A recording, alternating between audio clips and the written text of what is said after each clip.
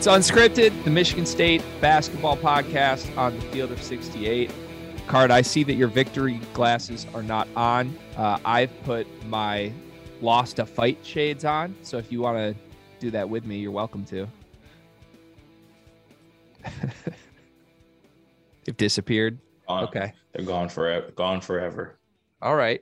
Well, Cart, we're here to break down Michigan State's loss over the weekend at home to Illinois. I think both of us can agree that was by far the ugliest thing that happened to a Big Ten team this weekend.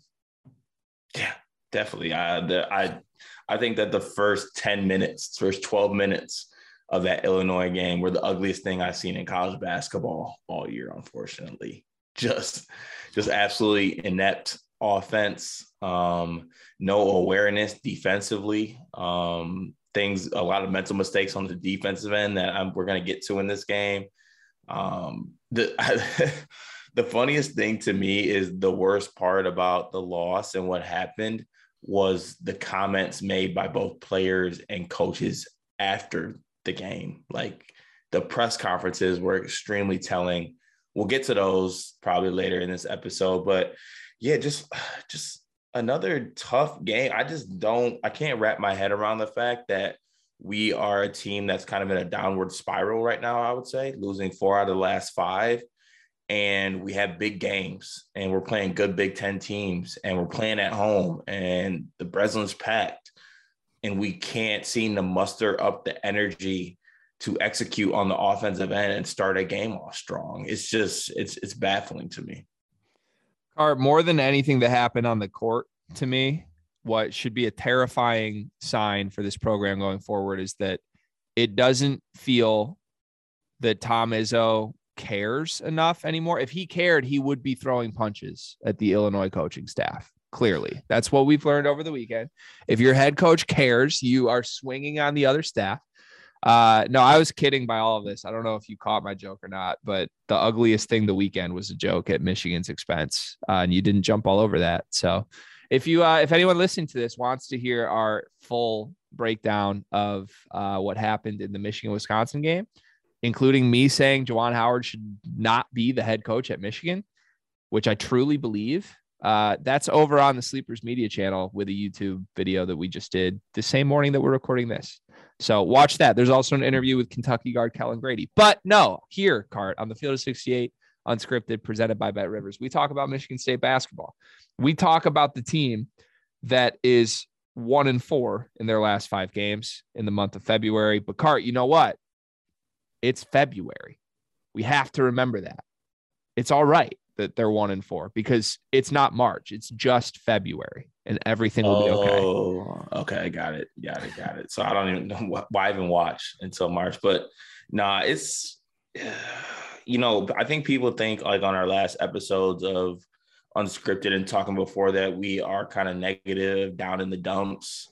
But this isn't just like a one game off thing. Like, this is a pattern now of who Michigan State basketball is. We start games extremely slow. It doesn't seem that we have the playmaking and shooting ability right now, and we turn the ball over. So we don't really give ourselves the best chance to win basketball games. And we start off a game by letting guys like Grandison get wide open threes, which just doesn't seem, as a great strategy for a guy that's shooting over 40%. And it's not just that we're just giving up threes. We're giving up threes where you're, just simple basketball things. You're not supposed to help off the strong side corner off the pick and roll. That's the rules. You're not supposed to do that. We do that. Grandison gets wide open shots.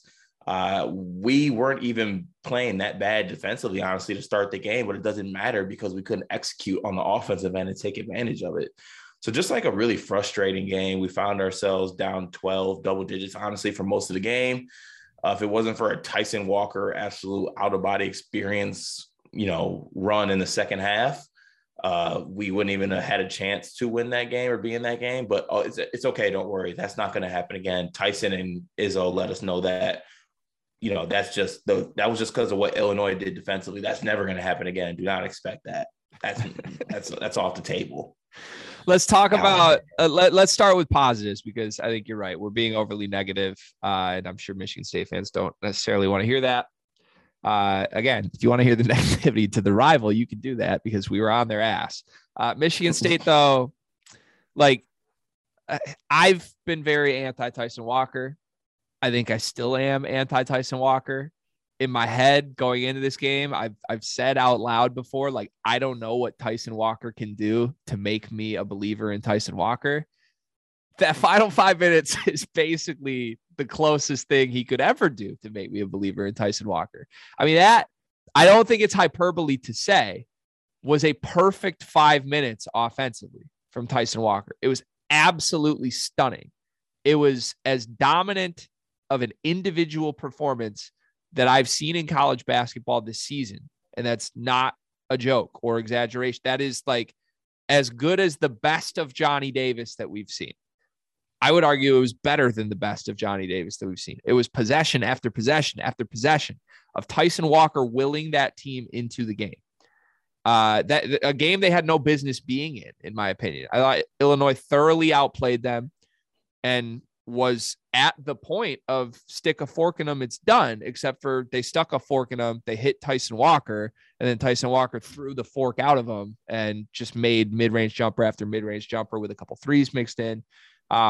He's clearly capable. He is offensively. Who would have thought? He's offensively skilled enough to score at this level and navigate pick and rolls. We did with Spartan Hoops. I back when I was writing some stuff for Spartan Hoops. I think DK did the piece, but we were doing the individual preseason player breakdowns, and the Tyson Walker one, like, actually, no, I did the piece. I don't know why I just attributed that to DK. We did. We looked at numbers from all past point guards in like the past decade and a half from Michigan State, like going back to Kalen Lucas, to Keith Appling, to I don't remember if Denzel was in there, but to Cassius, like all of the good Michigan State point guards were on this list. And we looked at how they scored. We looked at, like, was it pick and roll stuff? Was it ISO stuff? How did they get to the rim? How did they shoot threes? What did they do? And like, there were similarities between the way Tyson Walker scored at Northeastern and the way Cassius Winston ran ball screen offense at Michigan State. I didn't feel super confident saying like that's the closest comparison. I actually attributed him more to Kalen Lucas with the way he scored, like a lot of mid-range stuff, like not necessarily pick and roll always, but like he's a great mid-range guy. And Kalen, to me, a guy who like ran the point, but also ran a little too in his time at Michigan State. Like maybe that is not a bad look. Like we saw Tyson Walker play off ball for significant minutes for the first time next to AJ Hogard. And looking back now, like that seems like an awesome fit. What do you make of that? Yeah, I mean, like I said, we pointed out in previous episodes, like when you're struggling offensively and you got to find a way to make things work, you got to try some shit. So Tom Izzo tried that two-man or the 2-point guard lineup, and it was successful last game. So credit to him for, kind of making that adjustment. His back was against the wall, obviously, because we were down 12 to 15 points the whole game. They had to try something, and we weren't really getting much offensively. But just looking at this as an isolated type thing, it's frustrating because I can go back to other games that we had this year, and this isn't the first time that people have guarded Tyson Walker this way. This is just the first time that I think he's actually attacked it in this manner. He had an eye to score. He was coming off aggressively. He was able to, if they gave him the mid-range, take it, but also able to get all the way to the basket and do, finish around the hoop. But a lot in the mid-range, some three-pointers as well. It was honestly a clinic on how to run and how to score off the ball screen, I thought. I mean, he was able to pull up when they went under. He was able to get to the mid-range, knock down the shot. But I just don't see what was preventing him from doing this in previous games or looking to score, because I've seen games this year where Tyson Walker's had the same type of defense on him and he's been tentative to shoot the ball. But now all of a sudden he wants to shoot the ball. So it's great to see finally, but like, one, it comes in a loss, it comes for nothing. And two, I wouldn't bet any money that we get any type of performance like this again throughout the season or get Tyson Walker with 10 plus shot attempts. I don't know if it's going to happen. So I think I pushed back a little. I'm hoping this is a turning point for him. Really? Okay. I don't think he's gonna come close to like the efficiency he did in that 5-minute stretch again. That was nuts. I mean, that was just like an out of body experience. I'm just talking about pure shot numbers and aggressiveness. Like, I think we're going to see a different guy. I think we're going to see a different guy. I don't think we're going to see a leading scorer. I don't think we're going to see a lead the team in shot attempts guy, which is again, kind of, that's the standard I've been evaluating Tyson Walker as, because I thought he should be the guy. Like when you go get a transfer point guard that was a leading scorer at a team that by all accounts has the skill set to do that on a team that desperately needs it. Like, yeah, when you see what he can do, of course he should be the guy. And so it's hard to evaluate Tyson Walker in light of that, because like, how do you watch what he just did and not be like, that's our starting point guard? Like, that's what everyone's been waiting for. That's why it was his job from day one.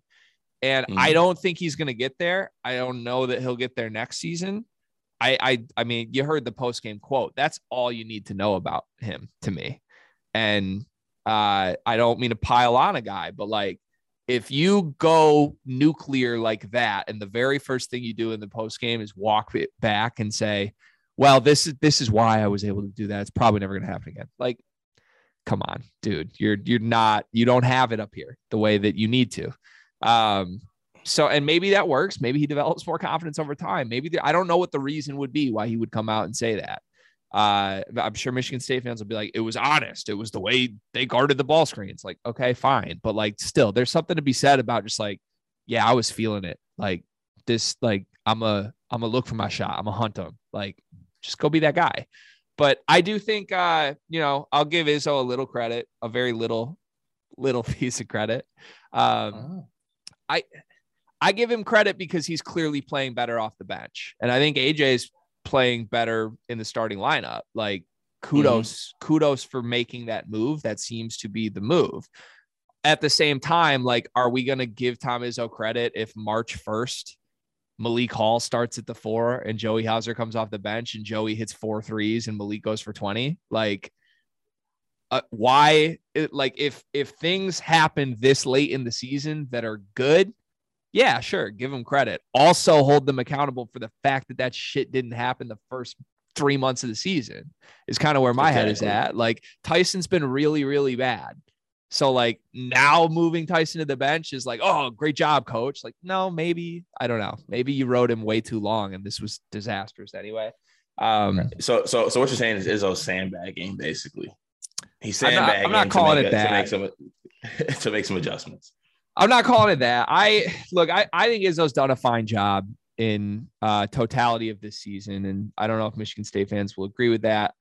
There's always shit to nitpick with Izzo, always. And just going back to the 2016 season, if you go all the way back to the year after they made the Final Four with Tyson Valentine, which was a fantastic coaching season by him, I think he's underachieved in every season except for the 2 with upperclassman Cassius Winston. And he deserves credit because he was doing everything right with those teams. He got robbed of not having a COVID year his senior year.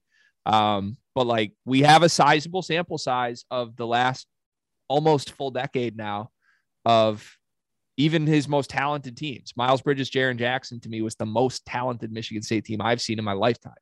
And that team underachieved. I thought they underachieved his freshman year. Like, that team snuck into the tournament with Miles Bridges and Josh Langford and Cassius Winston. And if you look at like the rotation breakdowns, it's really similar to this team. They're playing too many guys and it's weird. But in light of specific to this year, Izzo's been fine. This team's not talented, Cart. The truth of the matter, this might be a brutal thing to hear, but I was saying it after things were going well. And I came across as just like the rival hater, but like, that's why I had Izzo as like coach of the year potentially at the beginning of the year. This team is not talented. This team does not have one surefire future pro on it. This team does not have one third team all conference Big Ten guy on it. When is the last time a team has been a lock for the NCAA tournament without even one all conference guy? And like, early in the season, certain guys were playing well to the point that we had real conversations of like, can Marcus Bingham make the NBA? Can Gabe Brown make the NBA? Like, them playing that well is credit to them. It's credit to Tom Izzo, but ultimately they're not NBA guys. They have no chance at making it at the next level. And you're seeing the reasons why right now, because Gabe Brown can't do anything but spot shoot. He's a really inconsistent player. Marcus Bingham can't stay on the floor for 20 minutes. He might not love basketball. Like, this is just a weird group. And if you are to blame anything for this team, it's the recruiting classes. They had 3 straight recruiting classes that have yielded 0 lock NBA players. Like, it's really hard to build a winning team off of that. And, again, give them credit, because I thought that they won some games they maybe shouldn't. Like, I think the wins against UConn, the wins against Loyola, still their best wins of the season. Loyola might not win their conference, might not make the NCAA tournament now. UConn is the 5th best team in the Big East. Again, like, good win, but like, those wins aren't what we thought they were at the beginning of the season. And when they've played the best teams in the conference, they've lost, because this is not a very talented team. And that's my take. Yeah. I mean, but I feel like that was both of ours and kind of everyone's take, going into these games where we're going to play better opponents. We're a team that turned the ball over a lot, and we're a team that started out slow. And because of who we were playing, we were able to recover for that. But basically, when you play good teams, NCAA tournament caliber teams, they're going to take advantage of that. And that's what we're seeing now. But we're seeing that also with teams who aren't capable of making the NCAA tournament. I mean, we go back to the Northwestern game, Penn State, even though it's a hard place to play on the road, you blow a lead, things like that happen. So, we're just, the way I describe Michigan State right now is we're just aggressively okay. Like, we're aggressively okay, but we can, guys can tap into their potential, maybe play above what they normally play. But if we're just getting what we consistently get, this is just an okay, solid team that I think Izzo can kind of get the best out of, or try to get the best out of. But expectations need to be, reeled back in a little bit. We were feeling really good when we were like 10-18-2. I forgot what we were in conference, but I think we had 1 or 2 losses through that point. We were feeling extremely good.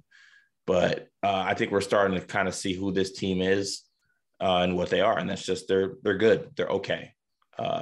They are maybe a Sweet 16 team, but right now they're trending more into a first weekend team. Yeah, I don't mean to throw shots, but I'll take an official stance. They're not a Sweet 16 team. If they make a Sweet 16, that's an all-time feather in the cap result for Tom Izzo. Really? Yeah, this is not a Sweet 16 team. I think this team's probably in the 50s for like how good they are, honestly, in the country. I've seen worse teams make Sweet 16s. Oh, 100%. When you get to the NCAA tournament, weird shit can happen. And Yeah. Tom Izzo has this is the type of team Tom Izzo's made crazy runs with. That's why he got the nickname Mr. March. He's made runs with 7 seeds before.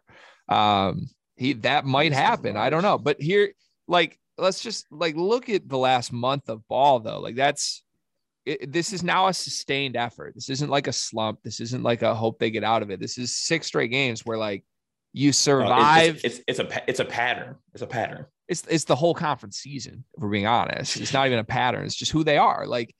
Survive a road win at Maryland. Give them credit for gutting that out. But if you're in a 1-possession game at that Maryland team at that time, it's not very good. You get blown out at Rutgers. You lose at Penn State, who, again, I downplayed that. I didn't think that was a horrible loss, but that's not a loss. It was a horrible loss. It's not a loss a Sweet 16 team takes. And then you have 3 home games in that stretch. You lose to the 2 good ones, Wisconsin and Illinois, both of those games, which to me were never really that close. I know there was a 1-possession thing late in Illinois. Thank you, Tyson Walker, but those games were never really that close. And then you beat Indiana. They have one, not even a good win, I would say. They've had 4 opportunities for good wins and they've lost all of them. And give them credit, they've taken care of business against the 2 bad teams they've played. But you look forward, Cart, there's 5 games left on the schedule. I would argue 4 of the 5, the next 4 on the schedule, would qualify as teams that they've lost to over the last month and a half. Are they going on the road to beat Iowa at Carver Hawkeye? I don't think so. Are they beating Purdue at home when Purdue's playing for a Big Ten title? I don't think so. Are they going on the road to beat Michigan? Probably. But that is not the type of game that they've been winning. Are they going on the road to beat Ohio State? Probably not. Like, those are their next 4 games. And luckily for them, March 1st hits the day they play Michigan, because again, I'm sure everything will solve itself on the road in Ann Arbor. But like, I think there's a reasonable probability here they go 1-3 or 0-4 in the next 4. And if that happens, like, what's the narrative? What are we even talking about other than like the wheels have entirely fallen off this Tom Izzo team? Right. And that'll have us probably falling from when we started this slide, probably from a right around the 4 seed range. We could fall as deep as to like the 12 range. Like maybe even like we could. So as long as they win the final game of the year, which is at home against Maryland on senior night, you don't lose that game. No, you don't lose that game. As long as you win that, Michigan State finishes the year 19-12. I would think at worst that's like a 9 seed, which is not where you want to be. Don't get me wrong. You don't want to be on the 1 line if you're this Michigan State team. No. But they're safely in the tournament as long as they win literally 1 game down the stretch. But yeah, I mean, best believe if they get to 0-2, 0-3 in that stretch, like I may be starting some agendas cart, maybe. Yeah, especially because we're just putting ourselves in a situation that's easily avoidable. Like, just, I'm not saying you got to go out and beat the best teams in the Big Ten, but you at least got to beat the teams that you're supposed to win. You know what I'm saying? Like, we're putting ourselves in this situation. Yeah, looking back, like maybe we feel even just a little bit better about this team if they could just like beat Northwestern at home, or like without Pete and Nance. Like, yeah, beat Illinois on the road when they don't have Kofi. Like, yeah, couple opportunities there. Can we dissect some of the post game quotes? Sorry, my dog is barking. I think my wife is getting home and apparently just like standing outside of our window. This could be like a lot more barking incoming. I like that Benji's taking the role of barking. Do we have like a bunch of people in our yard right now? What is going on? Should I be concerned? I might need to. All right, we're back from the timeout. Had a little Christmas light removal incident going on mid-recording. It is what it is. Dog protecting this house. You could say Benji just slapped the floor. It's just February 21st. I mean, look, they call me Mr. February, okay? Benji just slapped the floor. My dog, that's what he did. He slapped the floor, and the Christmas lights people still scored. But he's trying to defend. Give him credit. All right. So what I wanted to talk about, Cart, was Izzo's explanation of their game plan in the post game, which was to leave Jacob Grandison, who is quite literally Illinois' best 3-point shooter in the rotation, open to double Kofi Cockburn. That was his explanation. Was our intention was to leave Grandison open and double Kofi. And then he kept hitting those darn shots. Like, I just don't understand. What do you expect? Like, if you're going to double off someone, which I don't think is the move against Illinois, first of all, because they have shooters everywhere, but like you double off Curbelo whenever he's in the game, or you double off maybe DeMonte Williams. Frazier's the worst guy by percentage, which sounds crazy. Frazier's only shooting 33% this year. Like, true. Everybody else is a 40% shooter, which like I again, maybe don't double, or I get like it's Kofi. You probably have to double, but like at the very least, you don't double off Grandison. And I know Grandison had missed a lot of shots lately, but like there's a sizable sample size from his entire career at this point that says that guy's a really, really good shooter. So what did you make of that decision? Yeah, I will go back at you on the whole doubling Kofi thing. I think that you do need to double Kofi because, I mean, obviously it's Kofi. I would say that I would have liked to see if Bingham can cover him one-on-one. That's the thing. Like, I don't think you need to double him right away necessarily, because he's shown this year to struggle with length when he's gone against players like Christian Coloco. He struggled with Zach Edey as well. He struggles with length a little bit with guys who can kind of match his, not necessarily mass pause, but like his actual length and width. So can I ask you this though? Do those guys? I feel like those guys, while they have length, they also have strength. Do you think that's part of it? Because I don't think Bingham in his minutes, which were few, I don't think Bingham did much to do anything to stop Kofi in this game. No, he did. I'm beginning to grow very concerned with if Bingham wants to even like play for the Michigan State Spartans thing, which to be honest, like I'm not mad at him for that. Like he's a senior and he gets thrown out there for like 15 minutes a game. Like I'd be mad too. I'd be a little upset. I'd be a little in my own head as well. Like, yes, he's not totally excused from not getting major minutes, but also I think that he's earned the right to be the center on this team and get the majority of the center minutes, and he's not getting them. And I think it causes issues. So I can see where that could mess with him mentally. But yeah, I just don't know if I'm doubling off a guy that's shooting 40% from three and giving him wide open looks to get going. And he hit 5 of them in the first half. Yeah. Like that's inexcusable. And so a lot of them were open too. A lot of them were very open, and then you let a guy like get going, wide. And then he hits some crazy ones. But I mean, you've seen guys hit some crazy ones when they get going like that. It's a tough spot to be in. Don't get me wrong. Like I'm not here standing for Marcus Bingham to play 30 minutes anymore like I was a couple weeks ago. I still think he needs to play 20 every single game. And that's not because Marcus Bingham's playing well. That's because Marcus Bingham is all you have. And Julius Marble has played great for Julius Marble. Don't get me wrong. Julius Marble is a very good bench big in the Big Ten. But if Julius Marble is your center, you're in major trouble. And right now, Julius Marble is the only good center Michigan State has.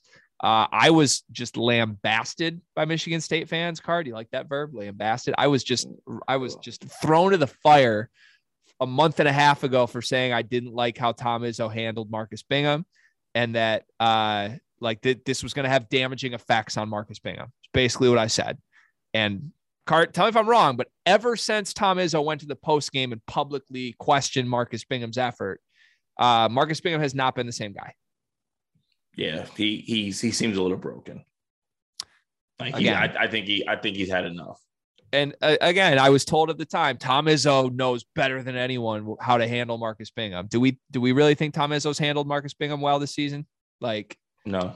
What are we supposed to do with that? The guy's broken. He's in his senior year, and he's showed signs of being an all Big Ten player for the first month of the year. And now he's broken. I don't know what to make of that. Blame probably belongs to Marcus Bingham. I think blame also belongs to the coaching staff. Marcus Bingham Sr. would certainly agree with that. He's been very active, liking a lot of criticisms of the Michigan State coaching staff. So it is what it is. Tough spot. And again, kind of just comes back to the roster problems you have, Cart. Like they left 2 scholarships available this season. Could have gone to the portal and got a center. Could have gone to the portal and gotten a backup wing who can take minutes from Max Christie and Gabe Brown when they're 0 for 12 combined in games. I don't know. Weird spot and a weird way to handle this roster heading into the season for me. Yeah. And, but this is the bed that, whatever that phrase is, like you made the bed, now you got to lay in it. So this is who we got. Unfortunately, it's February 21st. We ain't making no trades. This is college basketball. This is who we have. This is who we're rolling with. So, the adjustments that Izzo made by putting 2 point guards in, like that's shit we got to try. Like good adjustment. Got to try shit. Like, yeah, good adjustment on him. Like you got to try some shit to make it happen. So kudos to him for doing that. So we'll see where this season goes. I think that it is a positive sign that Izzo is making some adjustments. Maybe those adjustments get to a point where we get maybe like a Malik Hall start, or I don't know, basically finds the right formula for this team. Like what is going to work. And maybe we get aggressive Tyson Walker because we need him. If we're not going to get any scoring from Cormac, we're not going to get any scoring from Gabe. We got to get some buckets from somewhere else. And it has to be Tyson. Yeah. Who else would it be?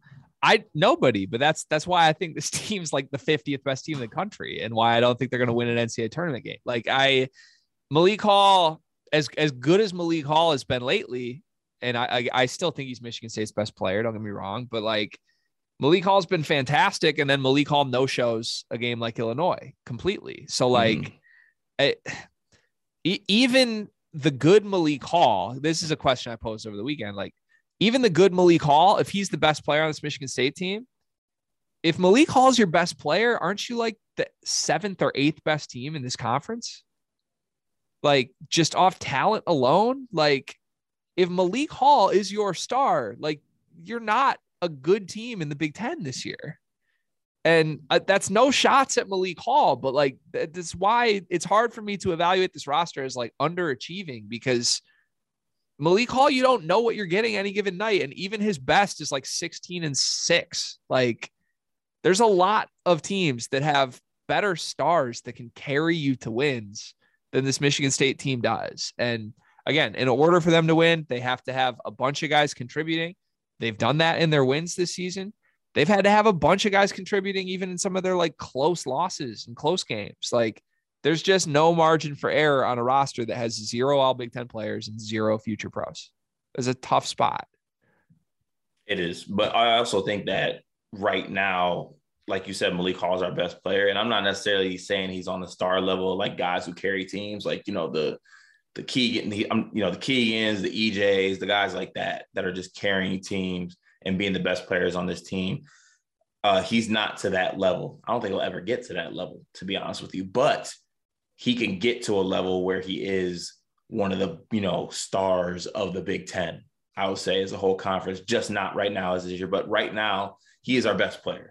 And we're a team struggling, so you might as well just ride with your best player. Yeah. Like, why not? Very true. All right. I've done this to you a couple of times before, but we'll end with this card. I want you to close your eyes. Yeah, you already went there. I don't know if you knew I was going there or not, but you were right there for me. I appreciate that. I'm just having a lost 4 out of our last 5 moment, and it's just like hitting me. I want you to close your eyes, and I want you to envision a world where this Michigan State roster makes a Final Four. Mm-hmm. And I want you to tell me what you see.